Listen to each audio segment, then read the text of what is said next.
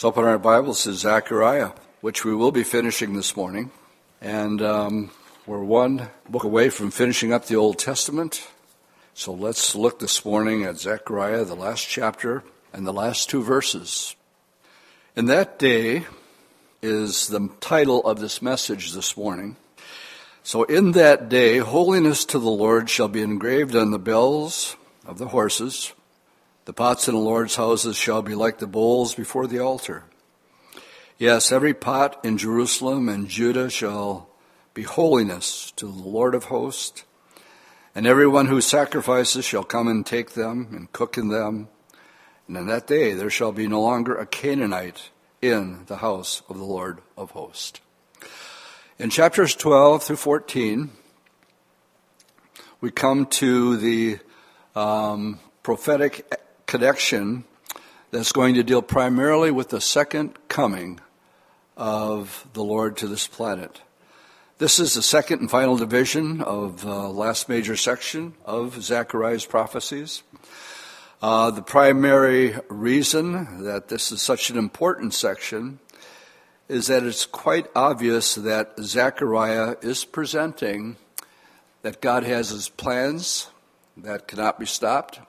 It gets into quite a bit of detail. There's quite a bit of prophecy in these chapters.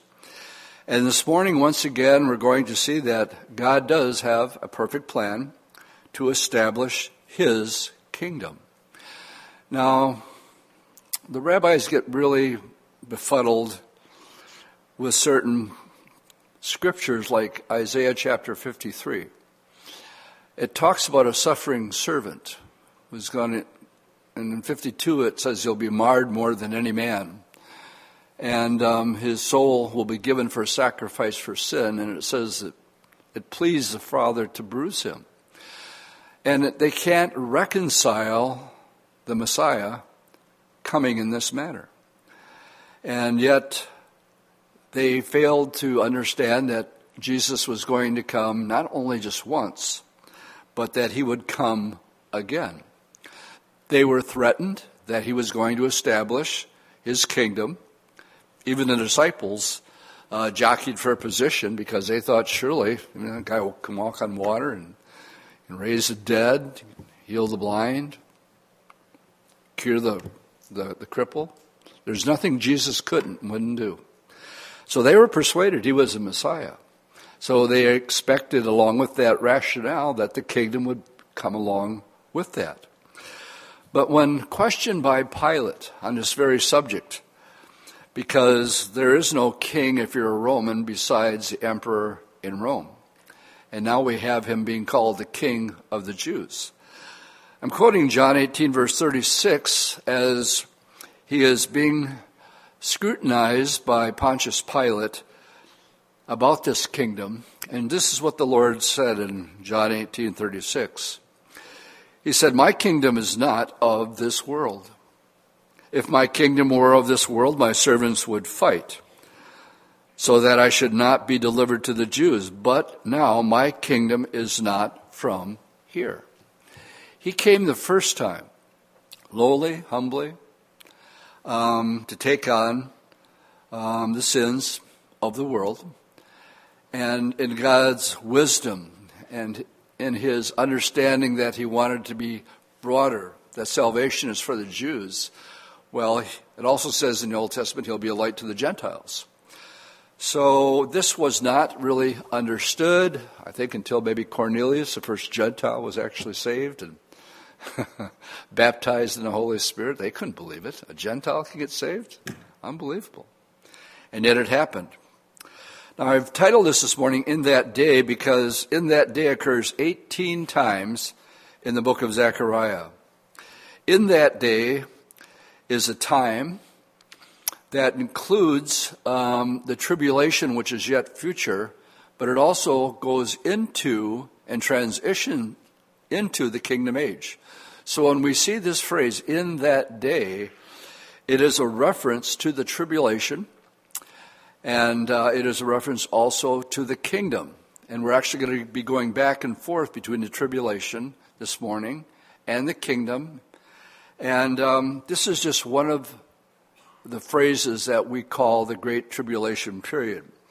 Jeremiah calls it the time of Jacob's trouble. I'm going to quote Jeremiah 30, verses 5 through 7. For thus says the Lord, we have heard a voice of trembling, of fear, not of peace. Ask you now and see whether a man doth travail with child.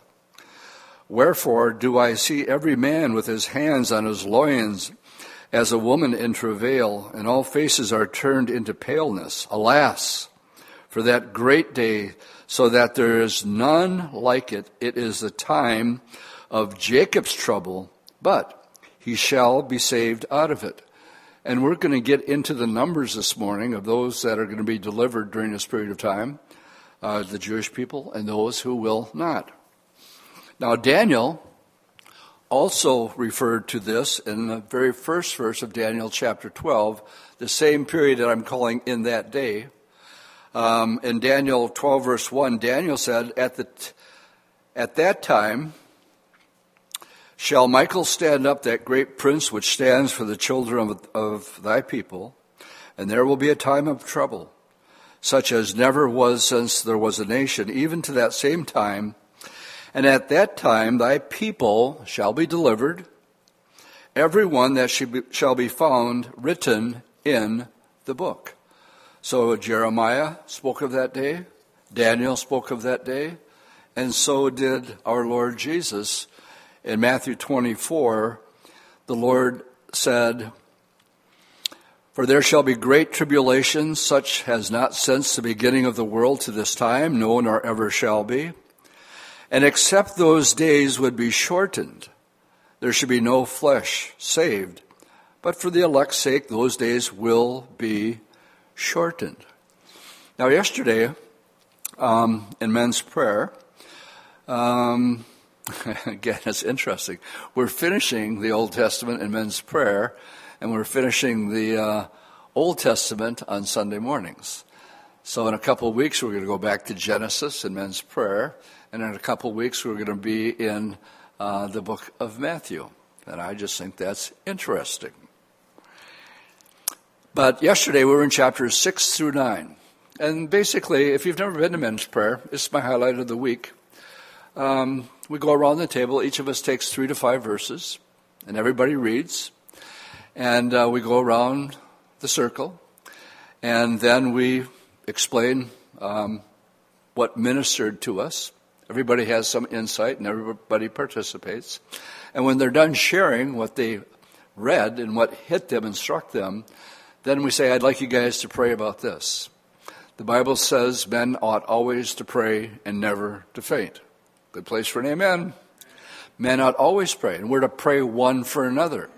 Now, I take that literally. So we don't pray for ourselves during men's prayer. I pray for the guy sitting on my right.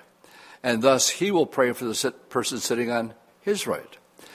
And we start at 8 o'clock, and we go for 2.5 hours, and it goes like that. And I can't believe it's that quick. And we always leave blessed and refreshed, and we always pray for Sunday morning. We pray for people that aren't saved.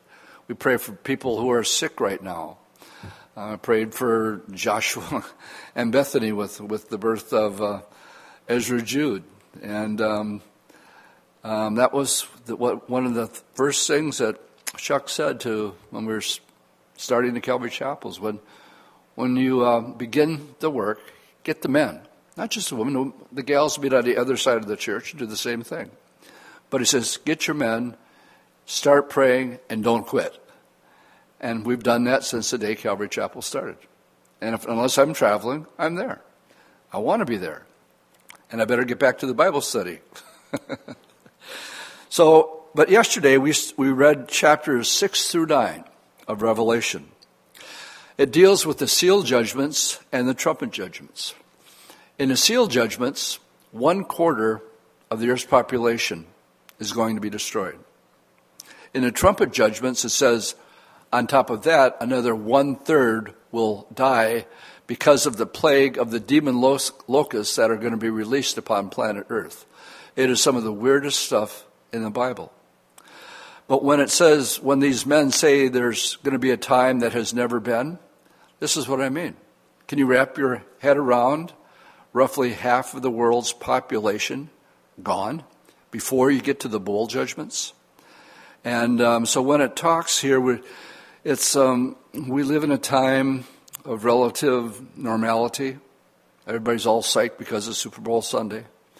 And, it's okay with me if the Lord comes before the game. How about you? No, I'm not going to tell you who I'm rooting for. I'm rooting for the Packers. That's what I'm rooting for.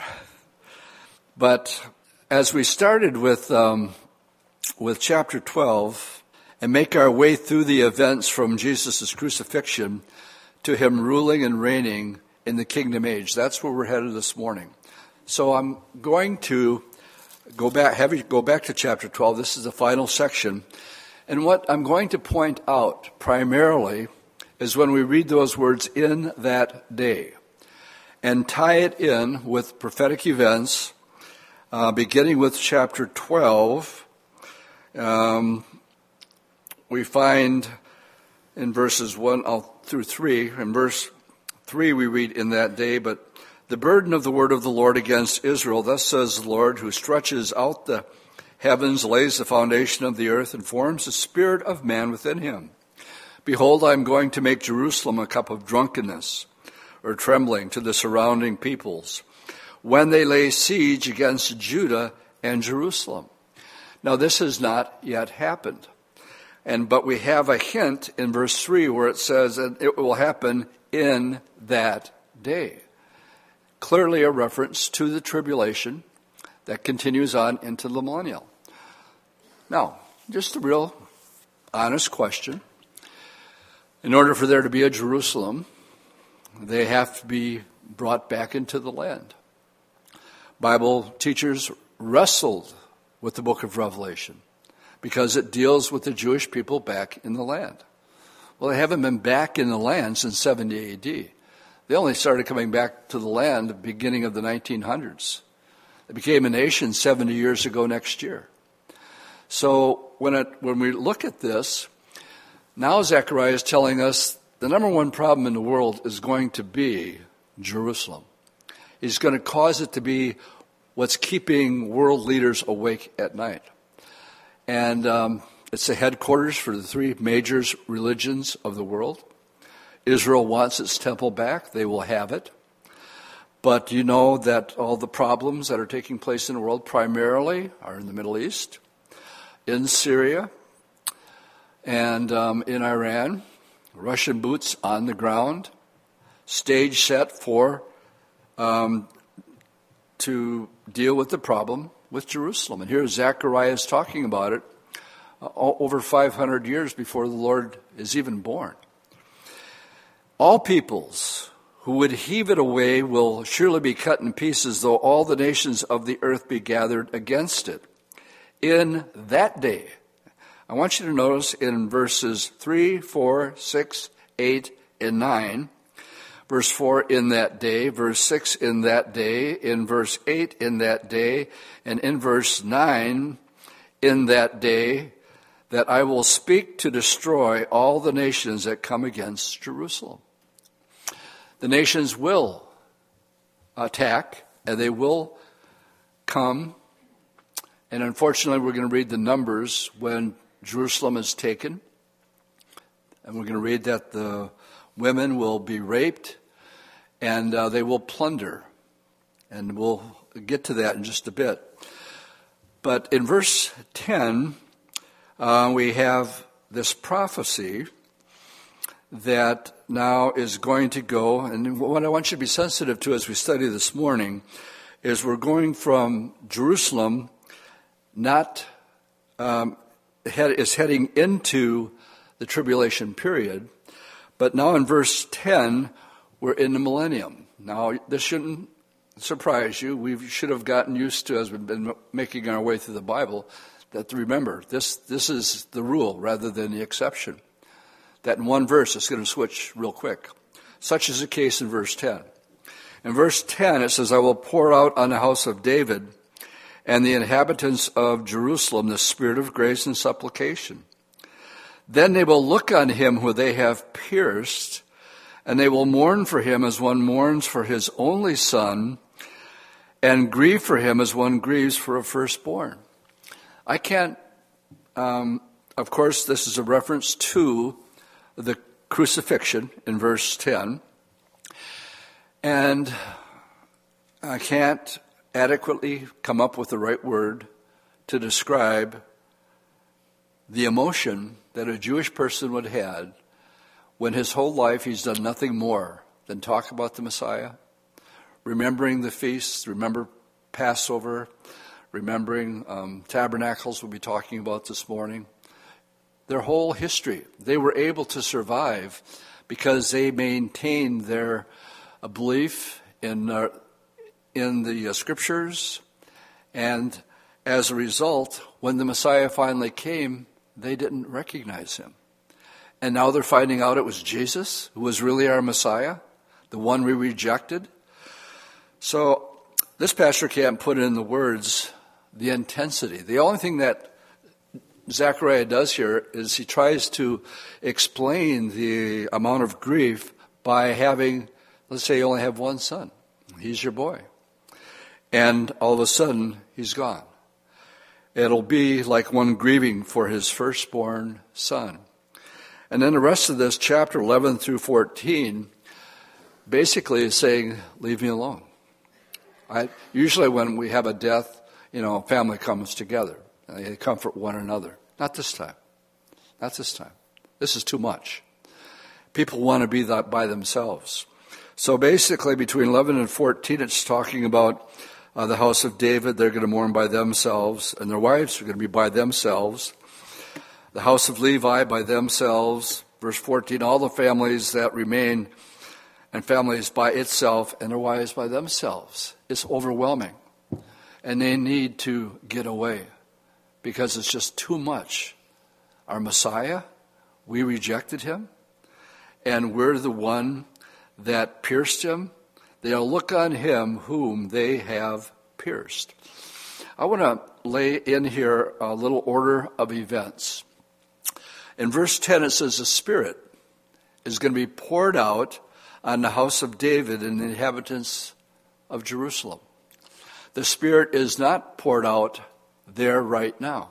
It's primarily a secular culture. However, the Holy Spirit today abides and rests upon the church. And as a result, we are the light of the world through this period of time that we're living in right now. And in Romans 11:25, let me go through a progression of what's going to take place next. The rapture is going to take place next. And in order for the Spirit to be on Israel, the church has to be removed because right now, Jesus said, you're the light of the world. Make sure you're not hiding that light underneath the basket. Let it shine. Let them know that you're a believer.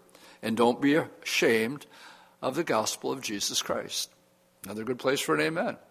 That's our job. That's why we are.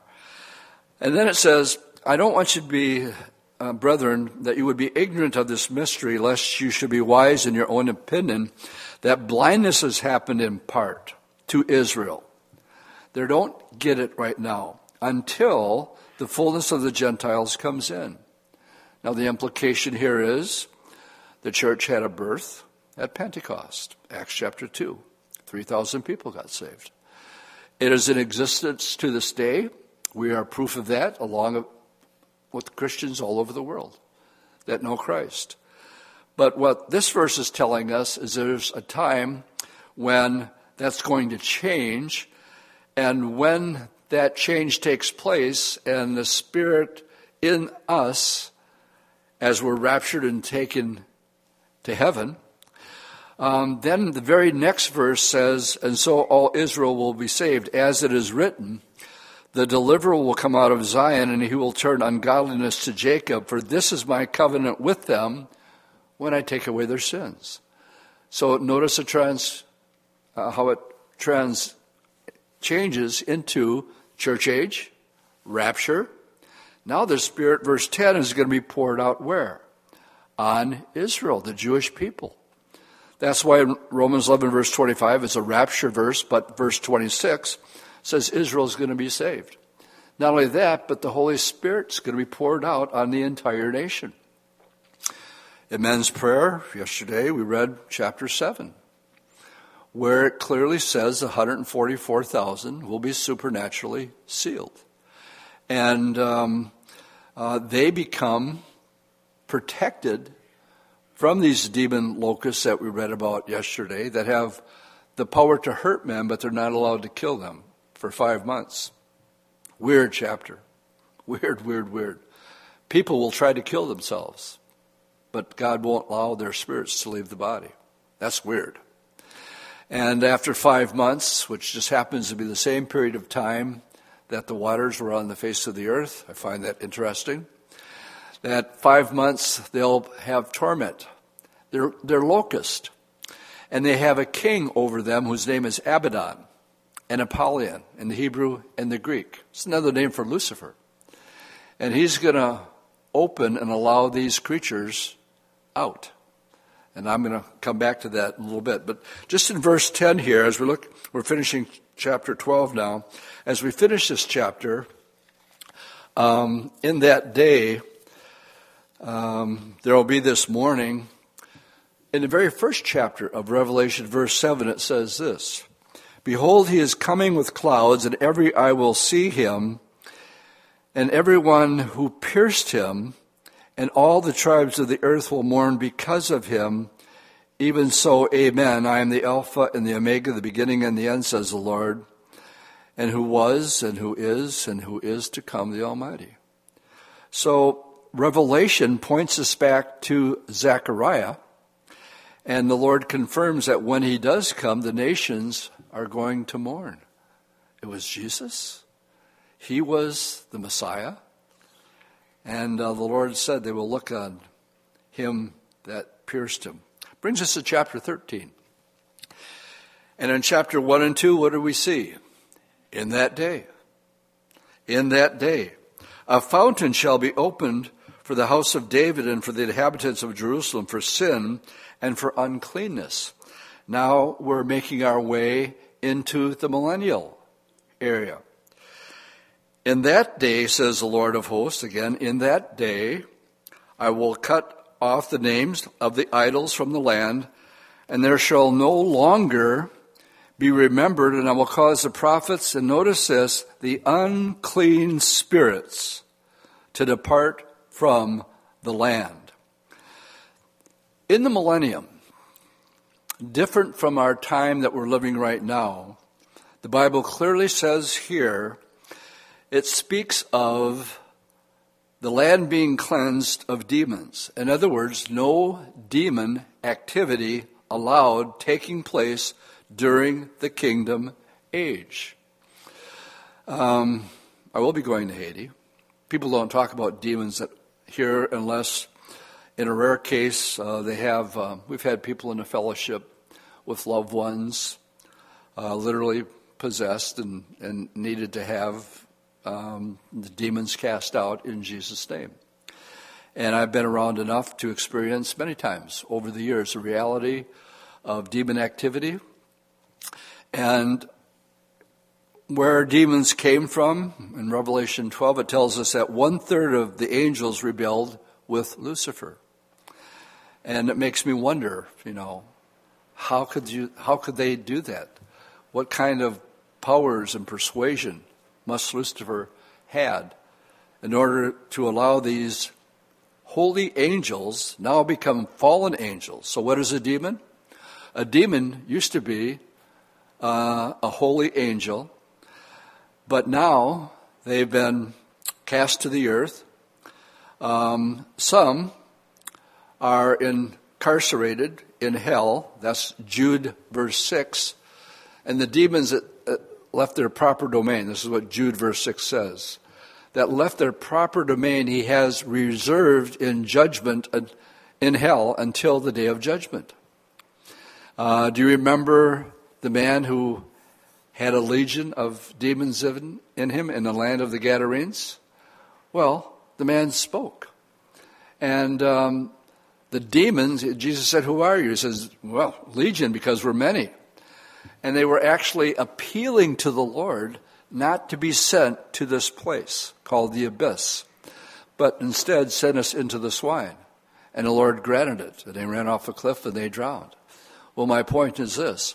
There are some demons, there are different orders, different levels of power and strength. We discovered that in Daniel 10. And there are some that have access right now.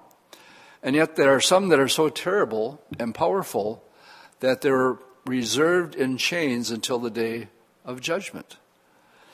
And we read in the ones that, some of these that they're going to be released, some of them in Revelation 9. This is a verse that we read yesterday in men's prayer. Then the fifth angel sounded, and I saw a star fall from heaven. I'll prove in a second, it's Lucifer. To him was given the key to the bottomless pit. And he opened the bottomless pit, and smoke arose out of the pit like the smoke of a great furnace. So the sun and the air were darkened because of the smoke of the pit. Then it goes on to describe them and their fierceness. And I'm not going to read all that, but it says in verse 11, and they have a king of them, the angel of the bottomless pit, whose name in Hebrew is Abaddon, but in the Greek his name is Apollyon, same word for Lucifer. And they have a king. And in other words, Joel gets into quite a bit of detail about these particular demons. They all march in order. And have you guys seen the cute little cartoon with the boogeyman under the little girl's bed? And she's really not afraid. And the demon underneath her says, I can hear you. And they're making light of it. Well, in the Old Testament, it's nothing to be made light of. It says they have the abilities to climb in your windows. You know, the boogeyman in the closet, this time is going to be real. And yet, the fear and the torment that they bring in on people is allowed, but only for 5 months. My point here is it says in Zechariah 13, verse 2, no demon activity. All unclean spirits are gone. And that's different from the time that we're living in right now. We have 3 enemies. The lust of the flesh. We have our adversary, the devil, and the world in which we live. We're told not to love the world, neither the things in it. The lust of the eyes, the lust of the flesh. Why? Because they're passing away. They're only temporal. So we shouldn't get hung up on worldly things. I want an amen on that one. And we should really be praying for this kingdom to come. This is God's plan. I mean, the big picture is going to heaven. But we have to go through this dark period of time, at least the world does. I don't believe the church does. But called in that day, which is a picture of the tribulation period. Now, these created beings, like you and me, are eternal. They are disembodied spirits, and they do seek to be clothed. And in the days we're living in, the Pandora's box is thrown wide open. And many different ways. God evidently has rules and regulations for demon possession. You actually have to open yourself up to them, either knowingly or unknowingly. I grew up in the 60s. One of the unwitting ways that you can invite a demon into you is through transcendental meditation and the mantras that you're given. You have no idea that you're doing incantations to Hindu demons. The same with yoga. And the enemy is so sly and so slick that he's got what we call Christian yoga. And, but I'm just doing it for exercise. You have no idea what you're dealing with. He's that subtle. And so the very movements, it's called the Kundalini spirit. And it's in this shape of a snake. And the exercises is that you do in it, a lot of it is mimicking the Kundalini spirit. And they have no idea that they're opening themselves up to it. Another is drugs. I came out of the 60s. I did all of them, pretty much all of them. and had my own encounters with that dimension and saw demonic spirits. And so they have ways, but it's through these means that a person can be possessed by a demonic spirit. And yet today, if you talk about a devil in hell, people giggle and laugh. And, yeah, right. Who are you kidding? You know? Devil, pitchfork, red suit. No, he's the most beautiful creature ever created. Can I say that again? Do you know that? That Lucifer is the wisest and most beautiful of all of God's creation. Does he have one pulled over on us? Oh yeah, the devil, he's ugly. And, ugh. No, he's not. Made in perfect wisdom and perfect beauty. And that'll change. So, as we look at this verse here, verse 1 and 2, in that day, making the point that they're eternal, therefore there has to be a place for them for eternity. So that in Matthew 24, verse 41, that's why there's a hell. Jesus said, then he will also say to those on his left hand, depart from me, you cursed, into the everlasting fire, prepared for the devil and his angels. Why does there have to be a hell? Because angels are eternal beings, and so is Lucifer. And these are those who have rejected the gospel, and they are also the ones that are cast into the lake of fire. That's why there is a hell, because they are eternal, and they can't be a part of the Lord's kingdom age. Lucifer is bound for 1,000 years, remember? But the false prophet and the beast are cast immediately before the 1,000 years into the lake of fire. Verse 1 and 2, no demon activity. You might not think that's a big deal. We usually don't think about it, but it will be.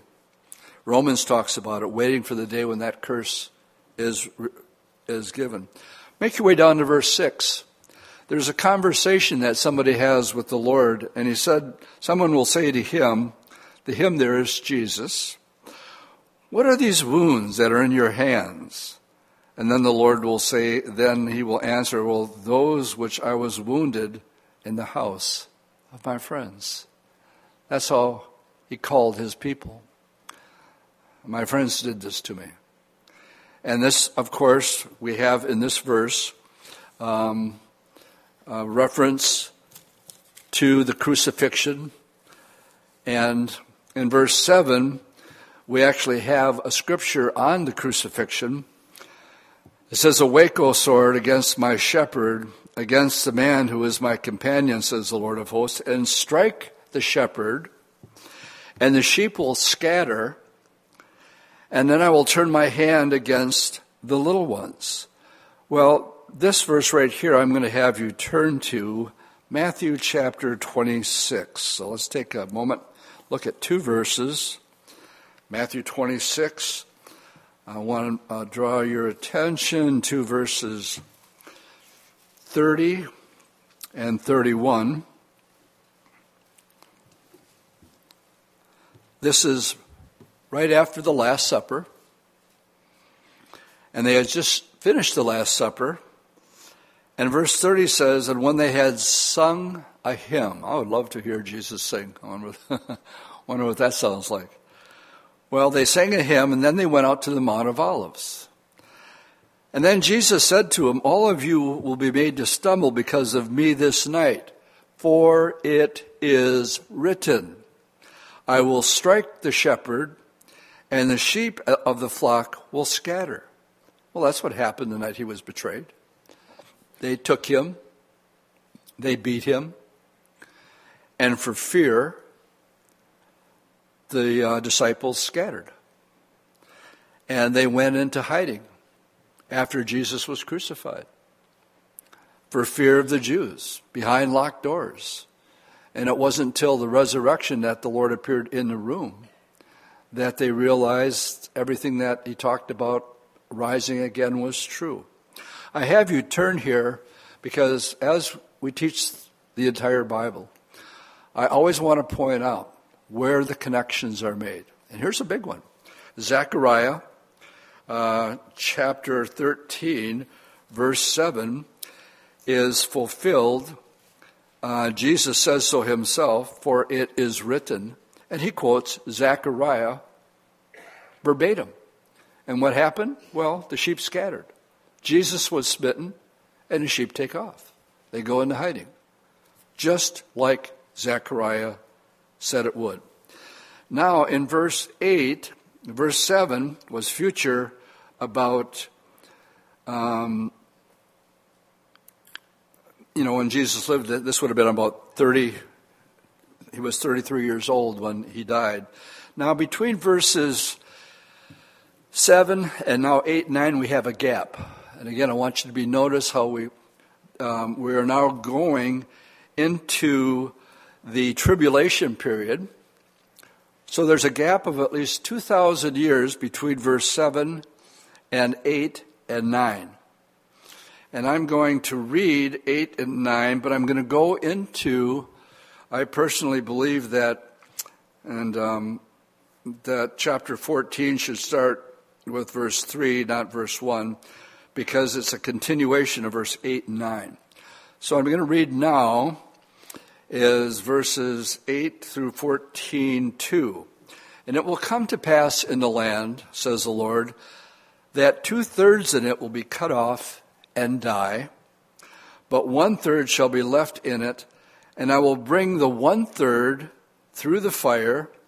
I will refine them as silver is refined, and I will test them as gold is tested. And then they will call on my name, and I will answer them, and I will say, this is my people, and each one will say, the Lord is my God.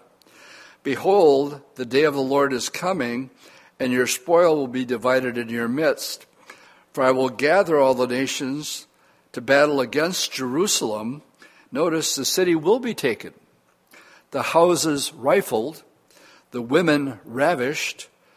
Half the city will go into captivity, but the remnant of the people shall not be cut off from the city.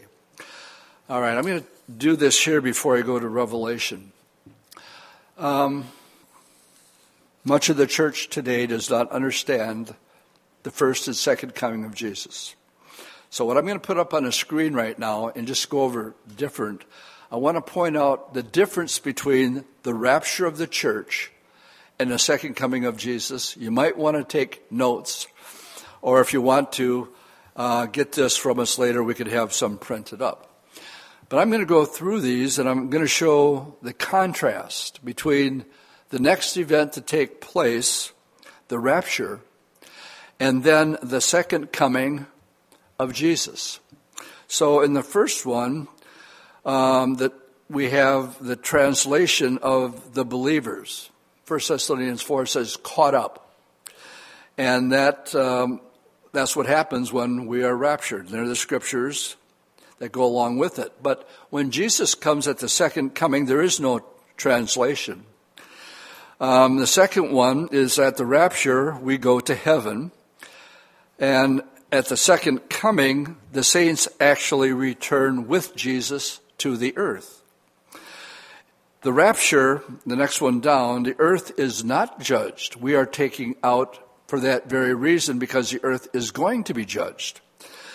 And the second coming, the earth is judged and righteousness is established. The next one, the rapture, is what I like to call imminent. It's at any moment. It's signless. Jesus said, no man knows the day or the hour, but it'll be like the days of Noah. That's a big hint. So the rapture can happen at any time. Contrasted to the second coming, it follows a definite predicted signs. Remember we read earlier, Jesus said, unless I return, no flesh would be saved. Man would kill themselves. So basically, the Lord is intervening, coming early, so that mankind does not destroy themselves. The rapture here, not in the Old Testament, I don't fully agree with this, because guys, I took the guys yesterday to Isaiah chapter 26 and read some scriptures there that I think do indicate that the Lord calls his people to enter into their chambers for a moment, just for a little while, and shut themselves in. It says, "For the Lord goes forth to fight on the earth." And I personally believe those are rapture scriptures. But in the second coming predicts often in the Old Testament. The next one down, the rapture before the day of God's wrath. But in the second coming, when Jesus comes, he concludes the day of God's wrath. In the rapture, he comes in the air for his own to claim. At the second coming, he comes to the earth with his own, with his bride. At the rapture, only his own will see him, will be caught up to be with him. At the second coming, it says, every eye will see him. Matthew chapter 24. Every eye will see him. And the last one, the rapture, is when the tribulation begins. In the second coming, when Jesus comes, the tribulation is over and the millennial kingdom begins. This is a great chart to have to help people understand the difference between the rapture of the church and the second coming. Turn with me.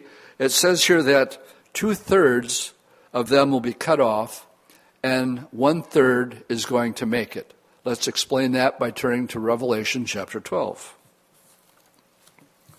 Revelation 12 is in the middle of the tribulation period. Satan, it says in verse 7, "And war broke out in heaven, and Michael and his angels fought against the devil and his angels, and they were cast out of heaven." And it says in verse 12 that when the devil was come down to the earth, he has great wrath because he knows he has a short time. Well, how much time does he have? 3.5 years. Now, in verse 13, we're talking about 1/3, because Zechariah tells us that 1/3 is going to be refined. They're going to be broken. But that means 2/3 are going to be destroyed. Gang, it's hard for me to say what I just said, and we should have a Selah after that verse, because we're talking about the Jewish people and the ones that will be killed during this period of time. And that's why Jesus said, when you see the abomination of desolations, flee, run. Well, 1/3 of them will make it. And we look at verse 13, it says, "Now the dragon," which is the devil, "saw that he had been cast to the earth. He persecuted the woman." The woman is Israel, "who gave birth to the male child." Jesus is the son of David from the tribe of Judah. So it's a picture of Israel bringing forth Jesus. "But the woman was given 2 wings of a great eagle, that she might fly into the wilderness to her place, where she is nourished for a time, times and half a times." Another way of saying 3.5 years, "from the presence of the serpent. So the serpent spewed out of his mouth like a flood after the woman, that he might cause her to be carried away by the flood." Could be an army, could be a literal flood. "But the earth helped the woman and opened its mouth and swallowed up the flood which the dragon had spewed out of his mouth. And the dragon was enraged with the woman, and he went to make war with the rest of her offspring, who kept the commandments of God and have the testimony of Jesus Christ." So he goes back and evidently is successful with the 2/3 going after them, while 1/3 of them is supernaturally protected.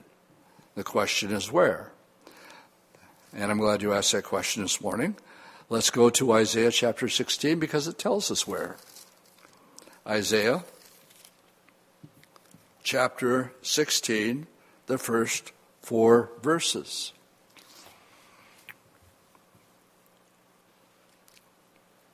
Verse 1 says, "Send the lamb to the ruler of the lamb, to Selah." Now, Selah is another way of saying Petra.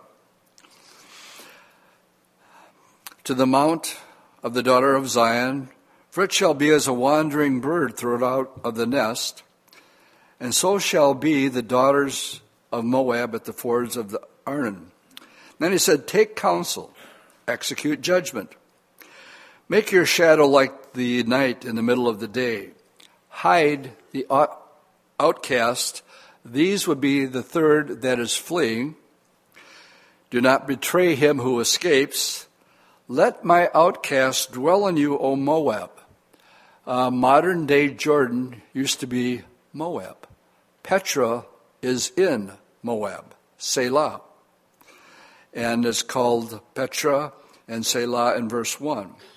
And that says, be a shelter to them from the face of the spoiler, a reference to the Antichrist who is after them, pursuing them. For the extortioner is at an end, devastation ceases, the oppressors are consumed out of the land. So again, the importance of the Old Testament giving us the details. Let's go back to Zechariah chapter 14.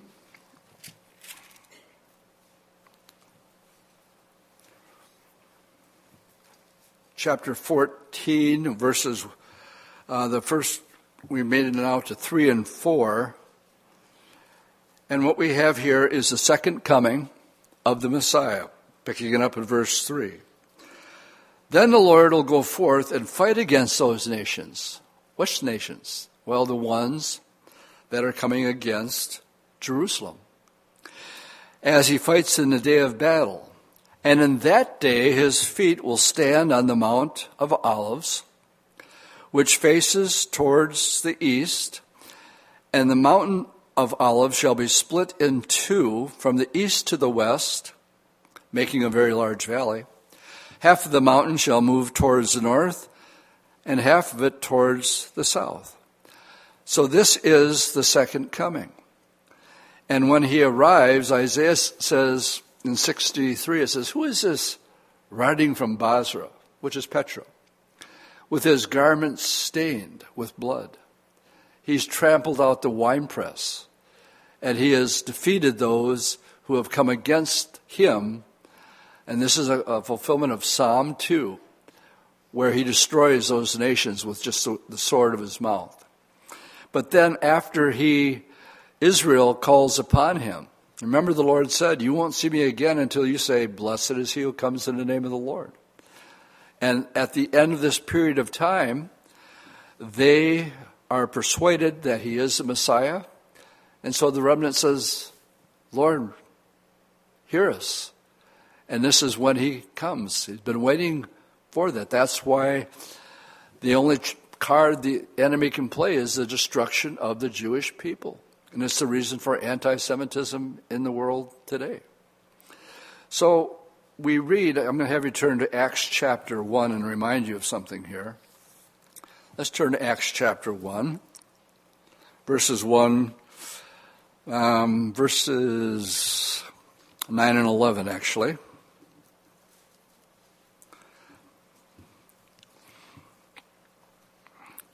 He says, now when he had spoken these things while they watched, they're on the Mount of Olives, he was taken up and a cloud received him out of their sight. So this was the first time Jesus bodily was taken into heaven.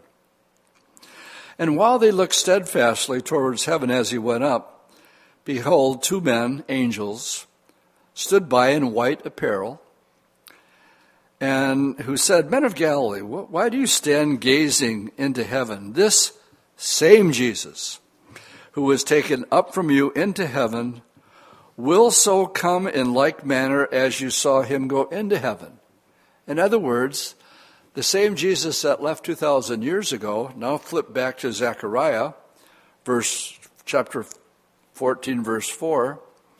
In that day his feet will stand on the Mount of Olives, just like the angel said. He's going to leave from the Mount of Olives, and then he's going to return to the Mount of Olives. And when he does, there's going to be a great earthquake. And as a result of that earthquake, we read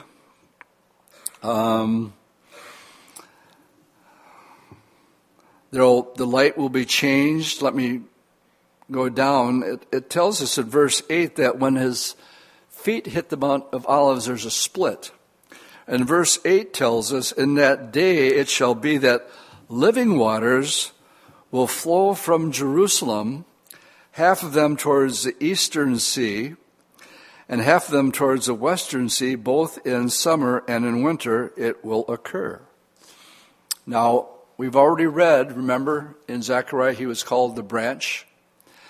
And one of the things that he's going to do is personally have oversight of the building of the temple. And I took you to Ezekiel, where in great detail it explains this. Well, now imagine the temple being built. And now we have waters coming out from underneath the throne, half of them going down to the east where there's a sea, that's the Dead Sea. And then the other half go towards the Mediterranean. I'm going to have you turn to Ezekiel 47. That gives us quite a bit of detail about this. Ezekiel 47.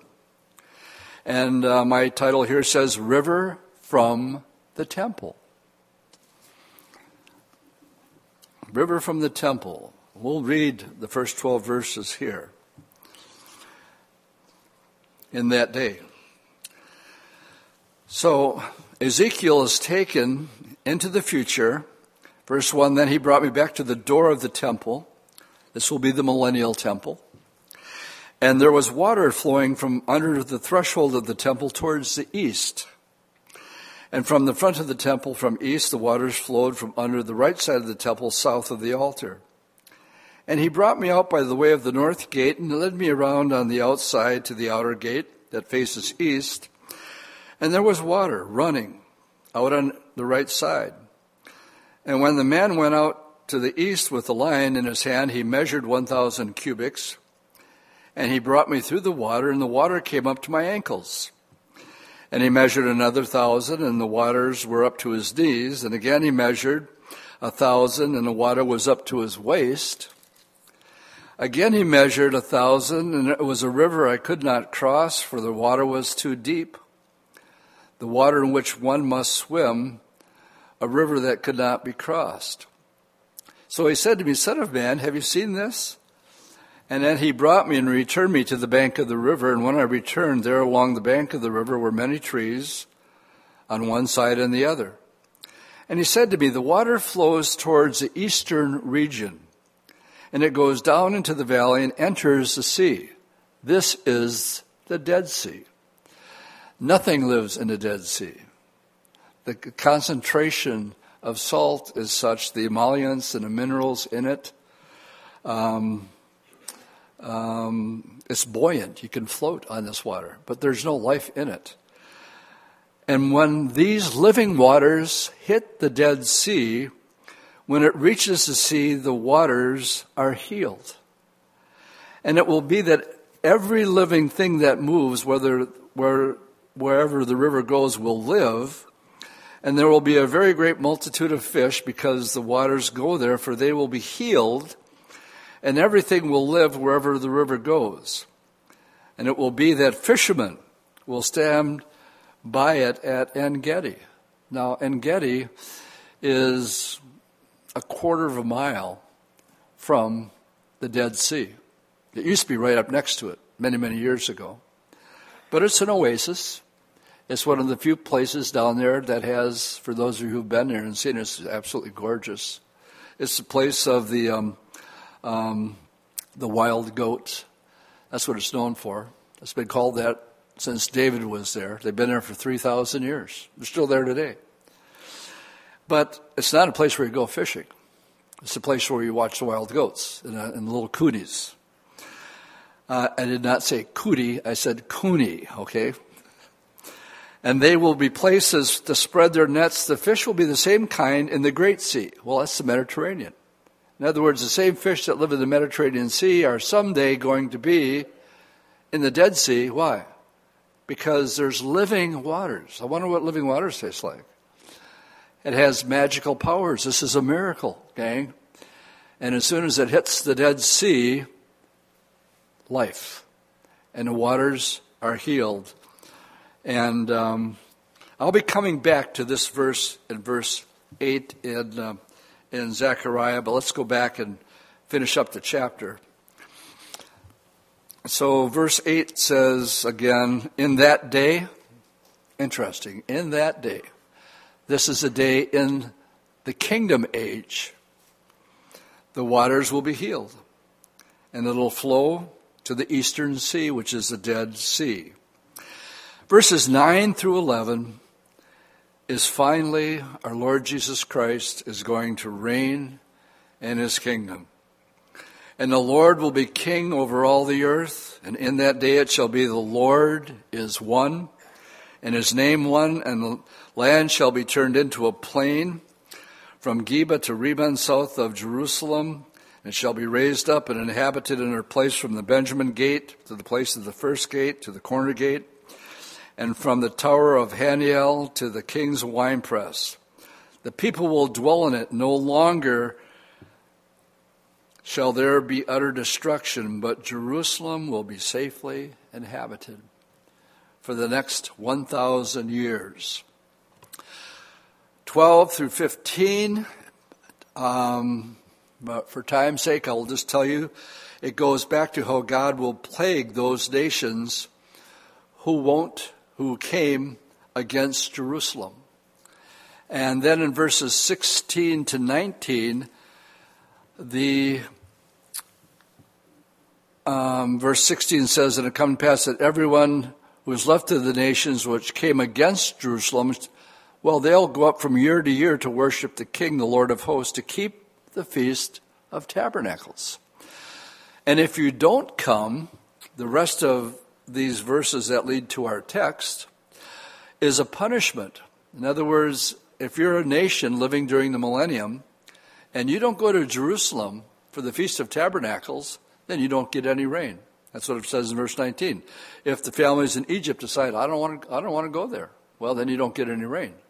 And you will be judged by a plague of not having any rain. Which brings us to our text. Now we can start our Bible study. You ready? It ends with, and in that day holiness to the Lord shall be engraved on the bells of the horses. The pots in the Lord's house shall be like the bowls of the altar. Yes, every pot in Jerusalem and Judah will be holiness to the Lord of hosts. And everyone who sacrifices shall come and take them and cook in them. In that day there will be no longer a Canaanite in the house of the Lord of hosts. And the book of Zechariah is over. But I want a personal application this morning, something I've never read in a commentary. I've never heard anybody else teach this or say this, but I couldn't help but make a connection. If you go back to chapter 13, verse 8, where it talks about these living waters flowing out of the temple, it hit me like a ton of bricks. Because as we think about something other than a prophetic Bible study that deals with history that has been and history that is going to be, I want to leave you with something to challenge you as we are living in times where I don't want one of my friends to enter this terrible period of time. I know what's going to happen during this period of time. You don't want your friends to go through this terrible period of time. Well, let me tell you something. If the water is flowing out of the temple, 1 Corinthians 13:6 says, don't you know that you're the temple of God and that the Spirit of God dwells in you? In chapter 6 of 1 Corinthians, or do you not know that your body is the temple and that the Holy Spirit who is in you, you have from God and you're not your own? Turn with me to John chapter 7 as we close this up this morning. John chapter 7, the setting is the Feast of Tabernacles. This was an 8-day feast where they would go down to the pool of Siloam for 7 days and bring water out and pour it on the temple steps. It was symbolic. They were doing it so that the people would never forget that God provided water for 40 years from the rock that followed them, 1 Corinthians 4. And now, the last day, everybody's being really quiet because there's 8 days to the Feast of Tabernacles. 7 days they'd go down and bring the water and pour it out. But the 8th day, they were contemplating, meditating, thinking about it. God provided 40 years, he provided water. And it was during this, on verse 37 of chapter 7 says, on the last day, the great day of the feast, Jesus stood and cried out. So it would have been quiet, but now all of a sudden this is about water. And Jesus says, if anyone thirsts, let him come to me and drink. And he who believes in me, as the scripture has said, out of his heart will flow rivers of living water. Well, if we're already the temple, now what do we have coming out of the temple? We have the Holy Spirit that's supposed to go out of you as living flows of living water. And as an exhortation, and as we close this morning, here's the picture. We are the temple. We have living water in us. And the Great Commission and the importance, there's one more verse I want you to see, so look at Acts chapter 1 again, but this time verses 4 through 8.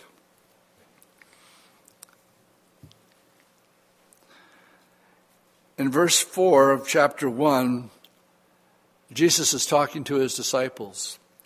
And he says, I want you to wait in Jerusalem. Don't go anywhere. Don't do anything until the promises come, which was the Holy Spirit.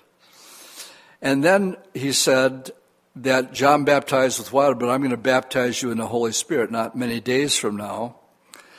And when that happens, you'll receive power, verse 8, when the Holy Spirit has come upon you, and you will be witnesses to me in Jerusalem and all Judea and Samaria and to the ends of the earth. So now we have the commission. And I'm going to commission you as you go out into the mission field today. We've just finished the book of Zechariah, talking about this terrible time that's going to come. Do you believe it? Do you see the world set for these things possibly happening and unfolding? And the question is, what are we doing about it? Well, Matthew 28, go therefore make disciples of all nations. We call that the Great Suggestion. Right? The Great Suggestion. No, we've been commissioned. The Great Commission says, go therefore and make disciples of all nations, baptizing them in the name of the Father, the Son, and the Holy Spirit. And when you're done doing that, then teach them. What? Everything that the Lord taught the disciples. Everything that I taught you. And remember that I'm with you always, even to the ends of the age. Just as there's living waters that will someday flow from the millennial temple, healing waters. They have the ability to take something that was dead and bring it back to life. Now the Lord is telling us that we're the temple, and out of you is going to flow living waters.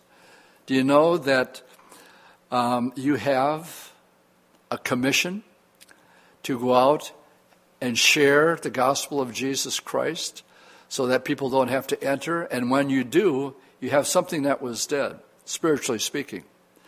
And with you sharing Jesus Christ and the gospel of Jesus Christ, through the power of the Holy Spirit, you have the potential for bringing something that was dead back to life. They are born again. I've never seen it before in the Scripture.